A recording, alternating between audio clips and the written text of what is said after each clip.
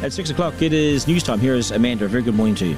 News from Newshub, New Zealand's #1 news source. Ngā mihi o te ata, good morning. The shock at news that Air New Zealand has been involved in contracting work for Saudi Arabia.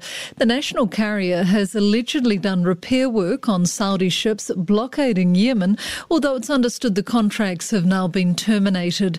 Green Party human rights spokesperson Gulriz Garaman says the misstep is horrific. New Zealanders will be heartbroken to find our national carrier may have been involved in this way. We actually send humanitarian aid to Yemen, and we know that the best way to actually help